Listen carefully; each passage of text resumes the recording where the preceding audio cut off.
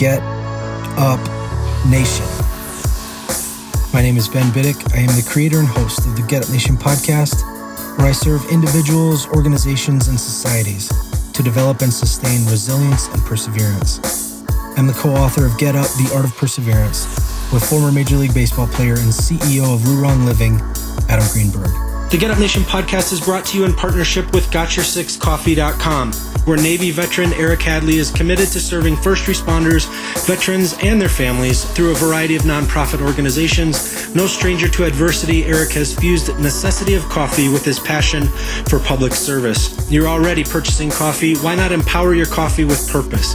Why not purchase coffee that not only has your six, but also has the backs of those who don a uniform of service for our communities and great country? Learn more about Eric and his freshly roasted, award-winning coffee at GotYourSixCoffee.com. Welcome to this episode of the Get Up Nation podcast. Recently, I had the honor and privilege of speaking with Dr. Gleb Tsipursky. Known as a disaster avoidance expert, Dr. Gleb Tsipursky is on a mission to protect leaders from dangerous judgment errors known as cognitive biases, which devastate bottom lines and bring down high-flying careers. His expertise and passion is developing the most effective and profitable decision-making strategies based on pragmatic business experience and cutting-edge behavioral economics and cognitive neuroscience to empower leaders to avoid business disasters and maximize their bottom lines. A best-selling author, he wrote, "Never Go With Your Gut, How Pioneering Leaders Make the Best Decisions and Avoid Business Disasters," The Truth Seeker's Handbook, a science-based guide, and The Blind Spots Between Us, How to Overcome Unconscious Cognitive Bias and Build Better Relationships. He is a cutting-edge thought leader and has shared his expertise on over 400 articles and 300 interviews, including on CBS News, Time, Scientific American, Psychology Today, The Conversation, Business Insider, Chronicle of Philanthropy, and more. Doctor, welcome to Get Up Nation. Thank you so much, Ben. I really appreciate that kind introduction, and I look forward to talking to you about these topics. Doctor, you were born in Moldova, is what I understand, and emigrated to the United States when you were 10 years old. Is that accurate? That's absolutely accurate. Well, that's what my parents decided to do. You know, I didn't have much of a choice in the matter. I was a kid, 10 years old. But I'm very glad that they came here, actually, especially in 1996. So I was born in 81. My parents left in 1991. And then in 1996, as I was growing older, I looked at the background of my heritage, cultural heritage. I found out in 1996 that there was a World Values Survey, and Moldova was rated the least happy country in the world. Wow. So I was really glad that they left when, that's pretty big out of 250 plus nations. Right. Right. And then so you came to the United States. It wasn't easy in those early times, and you've gone on to become extremely successful. Will you share some of the adversity you experienced during that time and how it impacted your view of the world? I had a number of elements of adversity, not simply necessarily related to immigration. So, for example, my view of the world and the work that I came to do on disaster avoidance was really formed from my family and the kind of decisions that they made. My mom, for example, she liked to buy nice clothing. So she'd go out and she'd buy a $100 sweater. And, remember, we're immigrants. It was not easy and to buy a $100 sweater. So my dad, and he was already kind of a cheapskate, he'd yell at her and say, "No, sweater should be worth $20. You can get nice sweaters at a thrift store for that much." So they went at it and bring up past hurts, conflicts, tensions, and so on. And I seen that already impacted me as a kid, both seeing my parents fighting. I mean, that's never good. But also more broadly, I just saw that their words, their hurts, their pains, the emotional suffering that they went through didn't really change anything. My mom kept buying nice clothing. My dad kept yelling at her, and they kept having these conflicts and disagreements. So that helped me realize that they made bad decisions about finances and relationships. And those are two of my books. Never Go With Your Gut is about business decision-making, financial decision-making, career decision-making. The Blind Spots Between Us is about relationships. They make pretty bad decisions about relationships and finances. And nobody sat me down, I realized, and said, "Hey, kiddo, here's how you make good decisions and here's how you made bad ones." I was hoping I'd get taught that in high school, but nobody taught me that in high school. There wasn't a course on good decision-making, whether in your career or anywhere else. Then, as I was growing up, so around that time I was going to college, finishing high school, I was 18 in 1999. because I was born in 81, so 1999, when the tech leaders were partying like it's 1999, for those who remember that Prince song. And then just a couple of years later, all of these companies that were very popular, Webvan, Pets.com, Boot.com, they all went bust. And so I was seeing the tech leaders who were heroes in the Wall Street Journal in 1999 be the zeros in 2002, 2001. And that helped me realize that even the titans of industry made pretty terrible decisions. And of course, our political leaders around that time were making some pretty terrible decisions. Don't need to go there. And I was going to college, and nobody taught me how to make good decisions in college either. I know that it's not taught in business school. So I decided to study this topic myself. I decided to study, how do we make good decisions? How do we make bad ones? And I studied this. As I started learning more and knowing more about this, people started coming to ask me about it. That's how I became a trainer, consultant, and coach. And I've been doing that for over 20 years on decision making, risk management, strategic planning.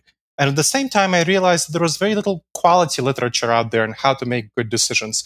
So I had to go into academia and read very dense, very boring journal articles, many thousands of these academic publications, in order to look at how does our brain actually cause us to make decisions. And I found out that the typical advice to go with your gut, follow your intuitions, follow your heart, that's all bullcrap. That really does not work well at all. And we can talk about why, but it's really a bad idea. That's why one of my books is called Never Go With Your Gut. And so that's why we want to make good decisions, figure out how to not make bad ones. And I studied that, and that's my topic of expertise. So I spent 15 years in academia looking at that. And my body of work, the books and so on, are a result of that combination of pragmatic consulting, coaching, and training with over 15 years in academia in neuroscience and behavioral economics. I love that. I love that you took something, all of these educational opportunities had given you, information or taught you about facts or taught you about certain things, but it seems like a very vital concept that largely was neglected. You innovated and you focused on this topic that can really coordinate us understanding that information in a successful way. And it seems like this context where largely people are getting tons of information, but they're not able to formulate it in a way that makes it helpful to people. And you have saved countless people from making tremendously awful decisions who were college educated, I'm sure, who were successful in all sorts of academic pursuits. But largely we miss out some of the context on how we can use this information to our advantage. How exciting was that for you, this question that persisted through your educational experience? How exciting was that for you as you kind of came to realize that no one was going to teach that to you because no one was teaching it, and then deciding to be the one that would? That has to be a very exciting moment to get to that point and then to really be engaged by then giving that gift. It's funny that you bring up exciting, because that's not how I perceived it. I perceived it as distressing and frustrating and angering because, this is stuff I wanted to know. And it was, to me, obvious that it was not being taught. And it was obvious to me that people were making bad decisions. And I kept waiting, for that magical moment when this would be taught, when this would be something I would learn. And so it was more out of a sense of frustration, anger, and a desire to prevent suffering for myself and for other people that I decided to do it, because I was just seeing so many bad decisions, like I said, in my family, and there's plenty of other stories that I'm not willing to share publicly. Then, of course, in our society more broadly, as I mentioned, and of course, that also pushed me into this. So I guess it became exciting when I learned about it for myself, and when I started learning and seeing what were the bad decision-making patterns that I made. You don't want to look at the mote in your neighbor's eye when you have a beam in your own eye, right? As the good book says. So what I found out about myself was very helpful for me, first of all. So it was incredibly helpful. We have a series of decision-making errors that we make just because of how our brain is wired. Now, our brain is not wired for the modern environment, is what I discovered. It's actually wired, that gut reaction, those intuitions, they're wired for the savanna environment. When we lived in small tribes of 15 to 150 people, and we had to have this strong fight or flight response, jump at 100 shadows to get away from that one saber-toothed tiger. So we make very bad decisions, both responding to threats, because, there are many less saber-toothed tigers in the modern environment. That was great for intense, in the moment, immediate threats, but pretty terrible for modern threats, which come, from let's say you're getting a constructive critical email from your supervisor about something you happen to do or fail to do. Or let's say if you're a supervisor yourself, getting it from a client, an important client. Now, the immediate response to that is the fight or flight. Some people have more of the fight response, which means in this case, ignoring the information, saying, hey, this email didn't happen, I'm going to ignore it, unless they ping me 100 times or something like that. That is not great response. Neither is the fight response, which is to write back and say, what are you talking about? I'm great. You're wrong. I'm awesome. You're a jerk. That's the fight response. Neither of those is the right response, whether you're dealing with your supervisor or an important client. What you need to do is look at what kind of activities in your own systems and processes and organization, what led to the outcome that the client or supervisor is concerned about. How can you fix these underlying problems that led to this outcome? Almost all of the problems that we experience are not a one-off. They're a systemic problem, and you need to fix them systemically. And then you need to, of course, calm down and appease the client or supervisor, tell them what you'll do differently. So the ruffled feathers, smooth those. That is a very difficult activity. If you think about it, it's completely not intuitive. You have to learn it. That's what you need to do to survive and thrive in the modern workplace, whether as an entrepreneur dealing with your clients or as a worker dealing with your supervisor, but it's completely not intuitive.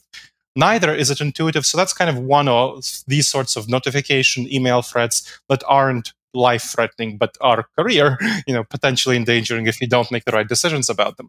That's one. Other type of threats that we don't deal with at all is slow-moving, high-impact threats, let's say like the COVID-19 pandemic.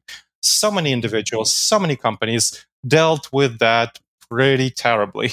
They are not aware of how to respond effectively to low probability, high impact, slow moving threats. We are completely not used to thinking and feeling that, hey, what's the right thing to do in this situation? We fall into a number of cognitive biases. One, for example, is called the cognitive biases that are specific decision making errors we make because of how our brain is wired.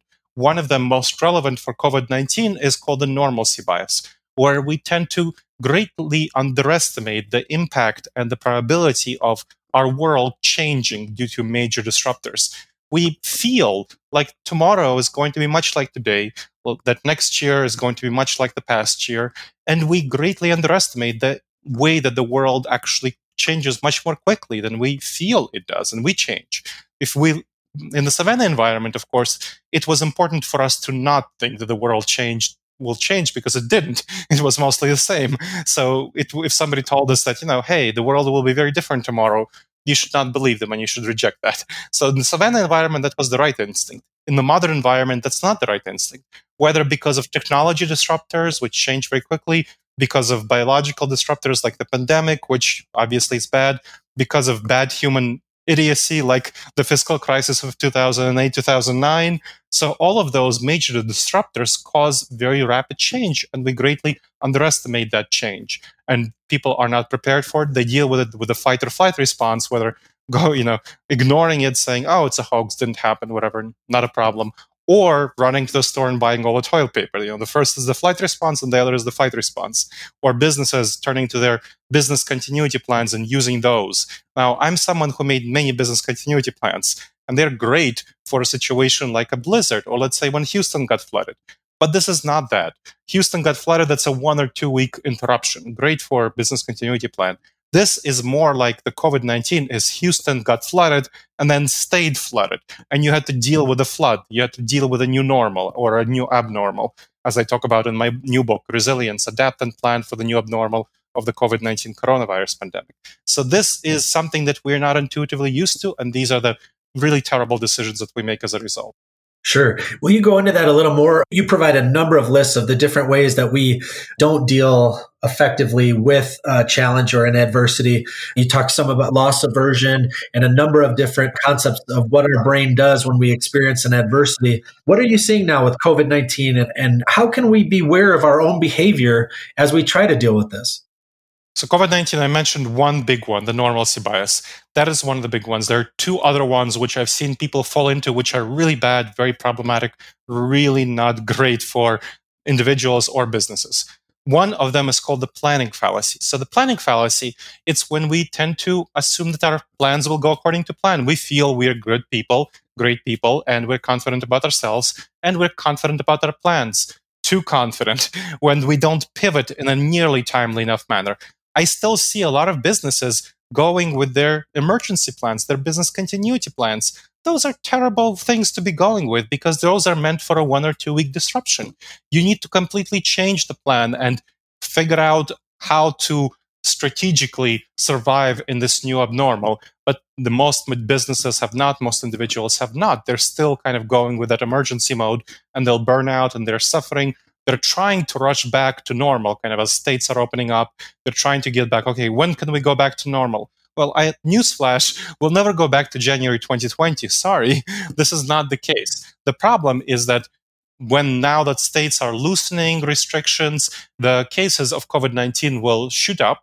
And what will happen as a result? Well, before medical systems are overwhelmed, there will be more restrictions. And we'll have waves of these restrictions and loosenings, restrictions and loosenings until we find a vaccine, which is how we'll deal with COVID-19. And vaccine, a very optimistic timeline for mass vaccination is by beginning of 2022. More realistically, it's going to be something like 23 or 24. That is, dealing with COVID-19 through that period of time requires a fundamental transition to your business model, whether for individuals, your career, for businesses, their business model. So I'll talk about for businesses as an example. Businesses need to really focus on virtual teams, their internal collaboration. They need to switch that to all virtual. And overwhelmingly, manufacturing still has to have a plan, but their office workers should be all virtual and as much virtual as possible. And that's something I'm doing with my clients. And then their external service offerings, their external business model should be as much virtual as possible. There are 6 areas for change in their internal business model and 6 areas of change in the external business model. And I could talk those through. But that's the kind of things that you want to be thinking about, fundamentally transitioning to change yourself. But people aren't doing that. They're being very short-term oriented. And that's another cognitive bias that I see very much harming what people are doing right now, called hyperbolic discounting, where they're discounting the future. That's what it's called, hyperbolic, excessively discounting the future. So they're orienting towards short-term rewards, going out, opening up businesses, just saying, yes, let's get back to, normal. Well, like I said, that's a very problematic perspective because they're not thinking about the long term. There's a lot of polls where people are saying, oh, I think things will be back to normal by, end of 2020 or beginning of 2021. And they're saying that in order for things to get back to normal, what really needs to happen is a vaccine. And they're completely not realizing how those two perspectives are very contradictory, because we won't have a vaccine until early 2022. So if they think things will go back to normal by end of 2020, and they also think that you need a vaccine in order for things to get back to normal, there's a clear mental disconnect. And that's one of the typical cognitive biases we fall into. It seems the mind, as it grapples with an adversity or something that makes us uncomfortable. I wanted to ask your opinion. You talk about mindfulness meditation in your books, and I wanted to just ask from your perspective, and you have a background in neuroscience as well, and as human beings try to grapple with an unbiased awareness of the present moment and the present challenge. And then we're trying to navigate, as you also mentioned in another one of your books, talking about the truth seeker and figuring out what is the true information that we're being fed. We have a number of media organizations that are run by businesses. We have a number of political leaders with agendas that they're trying to put forward. And so we're always hungering for a greater understanding of the truth and also coming to accept the reality of the present moment and what we're facing, the challenges we're facing, while our brains are trying to sabotage us in these ways where it takes us off the mark. What are some of the approaches to get to that place where we are finding solid information, coping with the present moment and what's being offered to us, and having a moment of peace or a moment of calm ability to deal with these challenges without sabotaging ourselves? That's a very difficult thing to do because most people aren't trained in it. They don't even know that this is a problem. The first step of dealing with a problem is knowing it's a problem. I'll give a comparative example. So from another area, in the savanna environment, it was very important for us to, when we came across a source of sugar, eat as much sugar as possible. Honey, bananas, apples. In the modern environment, that's still the temptation. When we come across a source of sugar, when you have the box of dozen donuts, it's very tempting to eat the donuts, lots of them, maybe the whole box. When you have a gallon of ice cream, it says the serving is a cup. Yeah, right. Sure. Who's going to eat a cup of ice cream, right? You start eating the ice cream, but pretty soon, without you noticing it, half the gallon is gone. Not that I ever did it myself, right? So that is something that where you are trying to address your temptation to eat as much sugar as possible. That's you going against your instincts for physical fitness. And hopefully, most of the listeners of this podcast have learned that it's a bad idea to eat all the donuts, the box of dozen donuts, or to eat a gallon of ice cream at a time, even though it's very tempting to do so. It's a bad idea. And that's physical fitness. You protecting your physical fitness is when you try to, instead of eating donuts, eat a bowl of fruit, or not buy ice cream, or only have it out when you go for ice cream in the summer, get a cone of ice cream, right? Not have it in the house. There are various techniques which you can use, effective research-based techniques that you can use to address the problem of how to have a healthy diet, how to have physical fitness. And people are aware of this, and they do this mostly. Not everyone. We still have the obesity epidemic here in the US. Now, we unfortunately are not doing the same thing, which we very much need to do for mental fitness. Mental fitness is, of course, the discipline, the art, and the science of how do you make good decisions? How do you build up mental discipline? How do you make sure that you don't let your cognitive biases, which we all have, screw up your decision-making processes? It's a hard thing to do, not easy, but it's very important. And like you said, there are techniques to do that. So mindfulness meditation is one of the techniques. Why that's important? There are two areas where that's important.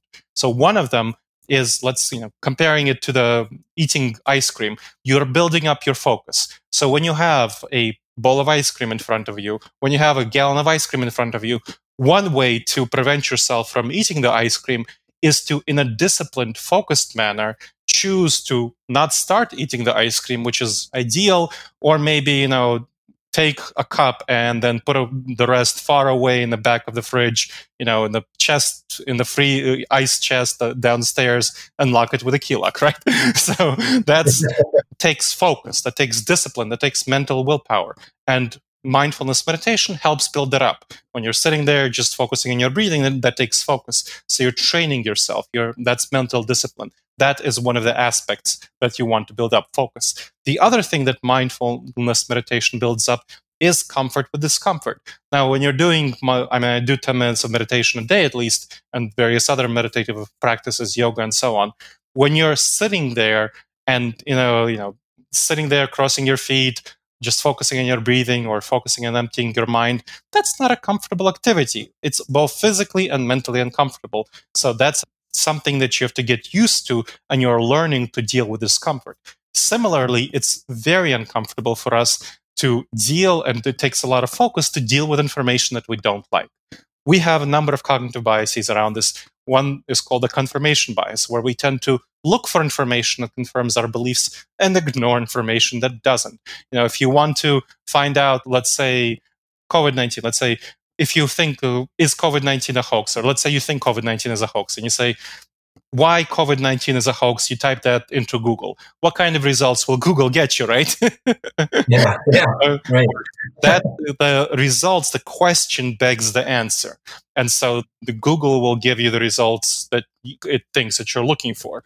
So that's the looking for information that confirms your beliefs. Ignoring information that fits against your beliefs is when you shut your ears and put your fingers in your ears, say, la, la, la, I can't hear you when somebody disagrees with you. Those are very tempting things to do. I see them in business all the time. There was an interesting study done a few years ago on over 1,087 board members of companies, boards of directors that fired their CEOs. And one of the top 5 reasons that they fired their CEOs, so 23% of the CEOs were fired for denialism, meaning denying negative facts about the company's performance. And that's understandable. When the CEOs feel confident about themselves, they feel optimistic about themselves, about the company they run, they tend to reject negative information about it. And they say, oh, it's not a big deal. Just like the Boeing leadership rejected plenty of information from within the company saying that, hey, this new 737 model may not be very safe, might want to check it out, might not want to cut corners in the FDA approval process. Well, they ignored that information. They thought that, hey, we've had every previous model that we put out was safer than the last. Therefore, this new model should be safer than all the others. And they ignored all negative information. That's confirmation bias. And the other one where you specifically ignore negative information, deny negative information about reality, that's like an ostrich sticking your head into the sand. It's called the ostrich effect. These are really big problems for us. In order to deal with them, we have to develop not simply a tolerance for discomfort, but a love for discomfort, a love for taking an alternative perspective, really focusing on figuring out information that goes against our beliefs. That is fundamentally important. How do you take the steps? And there are a number of steps, processes I talk about in my books. Never Go With Your Gut, for example, talks about 5 questions you should ask to not screw up any daily decision, and 8 steps that you need to take to not screw up any major decision, make that as good as possible.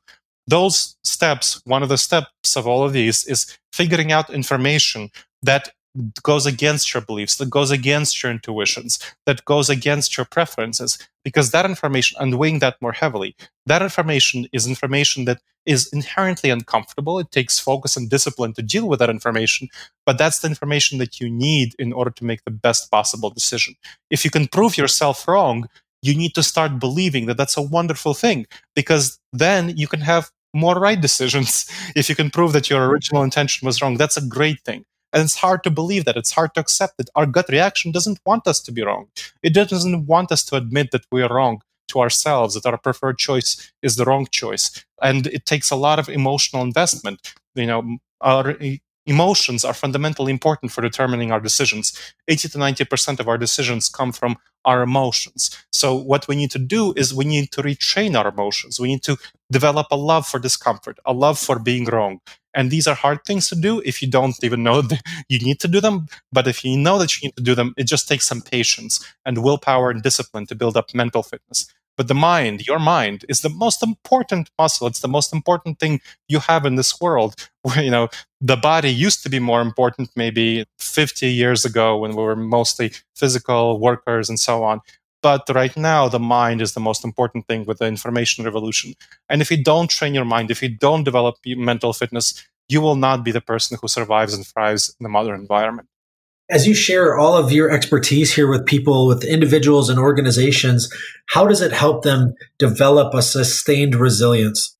What it helps them do is it helps them develop clear systems and processes that provide guidelines that prevent poor decisions and improve good decisions. So if you think about what is resilience, resilience is the ability to address problems, prevent problems ideally in the first place, bounce back from problems, and address problems going forward. So that's kind of resiliency. That's what you want to think about. One of the ways of doing that, of course, is preventing problems in the first place. A lot of my work has to do with that. I'm a disaster avoidance expert. So try to avoid disasters in the first place. That gives you much better resiliency for unexpected events that will definitely come about. You can't control for everything. You can't prevent everything. But if you can prevent a lot of the problems, then you'll be much more better prepared to deal with whatever random events that do come up. That's one. Second, when an event happens, when a disaster happens, how do you respond to it effectively in such a way that you don't exacerbate the disaster? A lot of the problems that people experience don't come from the initial cause, but from the response to it. So, for example, consider the Equifax data breach. So, Equifax data breach, around 170 million people's information was breached, including my information, unfortunately. So, part of that 170 million. What Equifax did, so first of all, there were a lot of problems in the original breach. Equifax had the federal government investigative authorities found that they knew about the data insecurity, the data problems, their programming problems, software problems that led to the breach, but they didn't fix it in a timely manner when they should have, according to federal regulations. So that was a problem, obviously, in their behavior, the data breach. But the biggest problem, huge problem by far, was that their data breach happened in March, and they found out about it in May, and then they kept it quiet, kept it covered, kept it on the down low until late August. So people's information was out there being sold by hackers for 3 to 4 months, when people could have just put a freeze on their credit card if Equifax immediately went ahead and said, hey, there's a data breach, you should put a freeze on your credit card and so on. Well, the response was the worst thing. That was terrible response by Equifax, trying to hide it, trying to pretend it never happened. And of course, it was eventually found out, in 3 months in August. And so as a result, the Equifax had a lot of problems, a lot of lawsuits. The CEO was fired, other top leaders were fired, and the Equifax lost a lot of credibility, lost a lot of money in its market capitalization, all because of their poor response to the disaster. So the strategies that I talk about, one of the aspects is preventing, but the other is dealing effectively. How do you deal effectively with a disaster once it occurs to not enable it to turn a snowball into an avalanche, but instead to address it in the most effective manner possible, minimize the damage, and see if there are some opportunities that you can seize, at least lessons that you can learn for the future. So many companies, so many people don't focus on learning lessons for the future from current disasters and current catastrophes. And I think that's one of the biggest losses that I see companies suffer when they keep repeating the same mistake over and over and over again without learning from it. And it can be pretty terrible. Doctor, it has been such a pleasure talking with you today to hear your insights into this and to expose my audience to your ability to help us make better decisions. I always end the show with 6 questions to help my listeners understand the why within my phenomenal guests. Will you run through these 6 quick questions with me? Of course. Happy to. Who are you thankful for today? Oh, I'm very thankful for my wife. She is not only the love of my life, but also my business partner. And we collaborate, we spend 24/7 together. I don't know how she didn't kill me yet, but I'm very thankful for her. She's the most important person in my life by far. And now that we've covered who you're thankful for today, what are you thankful for today? I'm thankful for current digital technology because with COVID-19, a lot of my money, a lot of my work comes from speaking, training, coaching, consulting. And of course, I wouldn't have been able to do it without modern technology. And I'm very thankful right now due to COVID-19. And so I'm very thankful for things like Zoom and other services that I use, Trello, that enable me both to collaborate with my internal team. So I run a 6-people company, disaster avoidance experts, consulting, coaching, and training. That's my internal team. But then also providing the services to my clients that virtually, which I've transformed everything into virtual. That's something I noticed that I'm really grateful for. How do you fuel the fire within you? I fuel the fire within me by having good work-life balance. So I do things like, let's say, in the summer and the spring and so on, I spend a lot of time gardening. I take a lot of breaks. I play tennis. I spend time with my wife because I already internally very motivated. I was motivated from my childhood, and I shared that when I saw people suffering and making really bad decisions. My value set is utilitarian, meaning wanting the best for the most people. So that's was something that really fundamentally motivates me, and it's very easy for me to overwork and burn out. And I've had that happen before, where I was burning out. I needed to go to a psychiatrist, therapist, take his psychiatric medications. It was really bad for a while. So I've learned since that time that what I need to do in order to run my life at a marathon, not a sprint, is to have good work-life balance. So that's been very helpful. Excellent. And what is one thing adversity taught you to value? Adversity taught me to value gratitude. So I've been really, in times of adversity, in times of challenge, in times of struggle, it has been my focus on what I can control and what I'm really grateful for in life. The only things in life we can really control, and only to some extent, are our thoughts, our behaviors, and our feelings, our emotions. Those are the only realistically things that we can control, nothing else. So that understanding that that's what I can control and being grateful for what I can control and what is still under my influence, that has been really helpful for me in times of adversity because it shifted my focus from things I'm frustrated and angry and upset about to empowering things that I can influence and the next steps I can take in order to improve myself and my life and whatever I'm doing. Love that. What are you doing today you may have never thought you could? Well, I already talked about technology. I really did. Before COVID-19, I did not think that I can bring, pretty much 100% of my business to technology. So that's definitely something that I think about. Another thing that I really didn't think about was how I can effectively interact with people socially. So I'm very used to socially interacting with people just face-to-face. That's very engaging. And I've really learned that a lot of that can be replaced by virtual interaction. I just had a virtual game night, and it was weird, but it's it's like, okay, yes, this can be done. I can see myself doing this for the next 3-4 years. And then what will you do tomorrow? You may have never thought you could. Well, I guess that's a question for tomorrow, isn't it? I don't know. Something I'm thinking about doing. So I'm working with a client, and we're trying to figure out how to do a consulting project remotely. And that's not something I've ever done, consulting. Of course, I did plenty of remote coaching, but consulting involves a lot of interactions, a lot of complexity that I've always done just being there and being in the client space in the company. So I'm really curious and interested to see how it will work out to try to do a consulting project remotely. Hopefully it will work out. Excellent. Doctor, how can people learn more about you and your amazing work? Well, they can check out my books, which you mentioned before: Never Go With Your Gut, How Pioneering Leaders Make the Best Decisions and Avoid Business Disasters, The Blind Spots Between Us, How to Overcome Unconscious Bias to Build Better Relationships, The Truth Seeker's Handbook, A Science-Based Guide, and Resilience, Adapt and Plan for the New Abnormal of the COVID-19 Coronavirus Pandemic. Really, wherever books are sold, bookstores might be closed around you, so check them out on Amazon, Barnes & Noble, any other bookstores, wherever you get your books, published by great traditional publishers, so you'll enjoy that.